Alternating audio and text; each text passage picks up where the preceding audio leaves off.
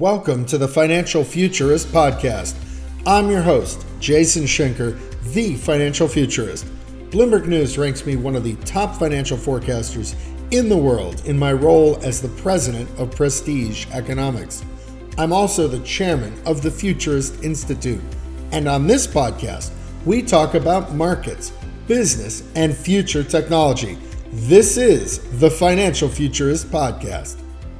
This week on the Financial Futurist podcast, we'll be talking about the future of data, the future of trade, and the future of economic indicators. We'll discuss these subjects and more on this week's episode of the Financial Futurist podcast. One of the biggest stories last week was that Mark Zuckerberg testified both before the Senate and the House in the United States. The hearings were the subject of a lot of different analysis, memes, jokes, and concern. In my opinion, the Senate hearing on Thursday was relatively less eventful, whereas the House hearing on Friday had some of the more biting questions about people's personal data, questions that will need to be resolved and that Mark Zuckerberg did not have immediate answers to. Facebook is clearly doing more stuff with data than many people realize, and these congressional sessions have just begun to shed a light on it, as well as the problems with collecting that much data on individuals who don't necessarily have the ability to fully delete everything they do, as well as what one congressman referred to as the shadow profiles for people who aren't even on Facebook, where data is being collected on people who aren't on the Facebook platform, and those people would need to join Facebook in order to delete their data. This sort of Kafka-esque situation is one of many that's likely to come to light with more criticism in the immediate term. And while Facebook is likely to make broad and sweeping changes to make people more comfortable with their data security and their control over their data, the speed with which that happens will be critical in order to retain public trust. And companies like Facebook, all public companies in general, depend heavily on trust from the public. There's a famous quote about trust, which I feel is here apropos. Trust takes years to build, seconds to break, and forever to repair. And this could very well be Facebook's fate if they don't move very quickly. Of course, while people are concerned about their individual data, one point that Zuckerberg made in his testimony is that it allows for more targeted advertising, which helps businesses lower their costs because it increases relevancy. And while that business reality is true, individuals still need more protections on their data than they have been heretofore allocated. Aside from the Facebook testimony, I also want to talk about blockchain and the future of data. I attended a conference at UT Austin on Friday about blockchain, and there were a lot of different views on its value, what it really is, how do you define it, and where it's best used. And as I pointed out in the course for the Futurist Institute on the future of data, one of the most important values of blockchain is the ability to increase transparency in a supply chain across transactions. This is also something I discussed in the Future of Finance course. So blockchain is essentially a very advanced kind of database management with multi-party verification and transactions that are processed in blocks in a way that increases transparency in a distributed ledger framework. Now, I talk more about this in the courses for the Futurist Institute, but there are a number of different uses for blockchain aside from what most people think of, which is Bitcoin and cryptocurrencies. Some of the biggest values are in increasing that transparency across the supply chain. I'll actually be talking about this later this week at the spring conference for NC State Supply Chain Resource Cooperative in Raleigh. And while blockchain holds the potential to increase transparency of data, it's really transparency of corporate data where the highest value proposition currently exists. And that's a very different thing fundamentally from the current concerns about more privacy around individual data, right? Companies want to be able to see their data more clearly. It can help them reduce cost. It can help them reduce transactional friction. It can help them trace origins of products very quickly, and it can improve business processes. Whereas for individuals, having full transparency of data of everything about every individual is not something most people are fully comfortable with.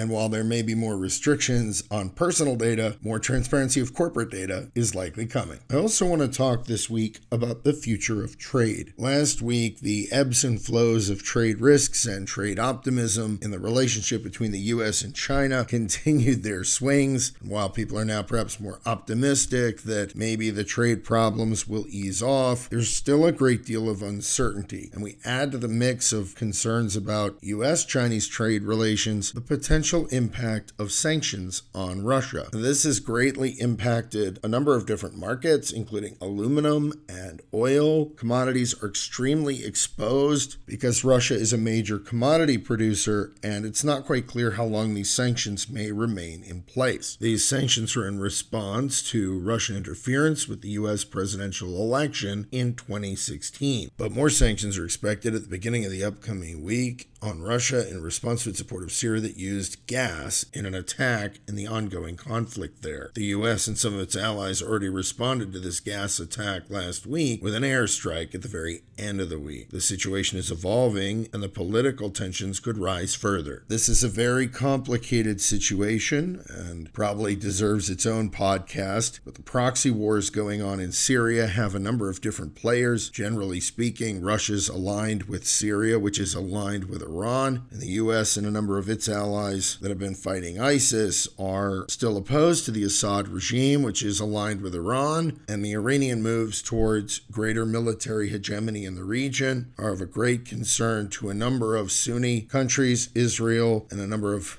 other U.S. allies. Add to that the prospect that it appears that Syria has used chemical weapons, and you have international political mess. This comes on the heel of U.S. sanctions for Russian interference, and now is likely to result in even more sanctions at a time when trade is already very uncertain, and trade risks seem quite high. As with the Chinese risks, the longer these things go on, the worse it could be for the global economy in general because of disruption to supply chains and the potential for increased costs. But unlike the situation with China, this could result in more immediate term surges in prices, something we've seen in aluminum and oil before there's a readjustment in the market, which would likely reflect the risk of slower growth. These inflationary risks, but also potential growth dampening risks of trade conflicts, are occurring against a backdrop of higher levels of U.S. inflation, which is likely to drive the Fed to continue to raise rates. Last week, the U.S. CPI was 2.4% year over year, and the core CPI was up 2.1%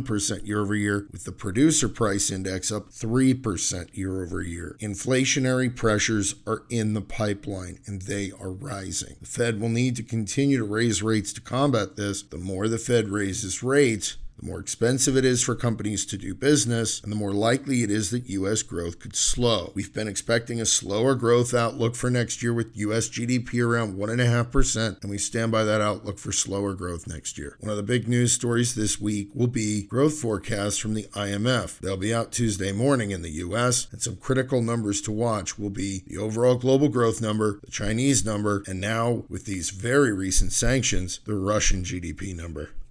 I'm Jason Schenker, and you're listening to the Financial Futurist Podcast. One last topic I want to cover in the Financial Futurist podcast this week is the future of economic indicators. As many of you know, I've been writing about U.S. economic indicators and global economic indicators for almost 15 years. And as many of you know, I've earned top rankings for my forecast accuracy from Bloomberg, rankings in 42 categories overall and number one in the world in 25 different categories. It's part of the reason that LinkedIn Learning approached me to record a weekly series for the next year about economic indicators. These were released in the first week of April. Each video that comes out will be free to watch for 2 weeks after its release. It's an exciting group of videos about inflation, jobs, growth, housing, and what the different economic indicators mean for your investments, for your business, for your job prospects, and for all individuals overall. I hope you enjoy the series. I'll be including links going forward here on the podcast page, and you can find the videos in the Financial Futurist weekly newsletter. Economic indicators have always been important, and now that we see different political and economic risks rising, they'll be more important than ever before. Thank you for listening to this episode of the Financial Futurist Podcast with me, Jason Schenker, the Financial Futurist.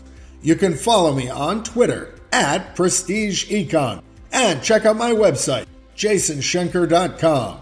On jasonschenker.com, You can sign up for my weekly newsletter to make sure you're getting the latest and most important information about markets, business, and future technology. Until next week.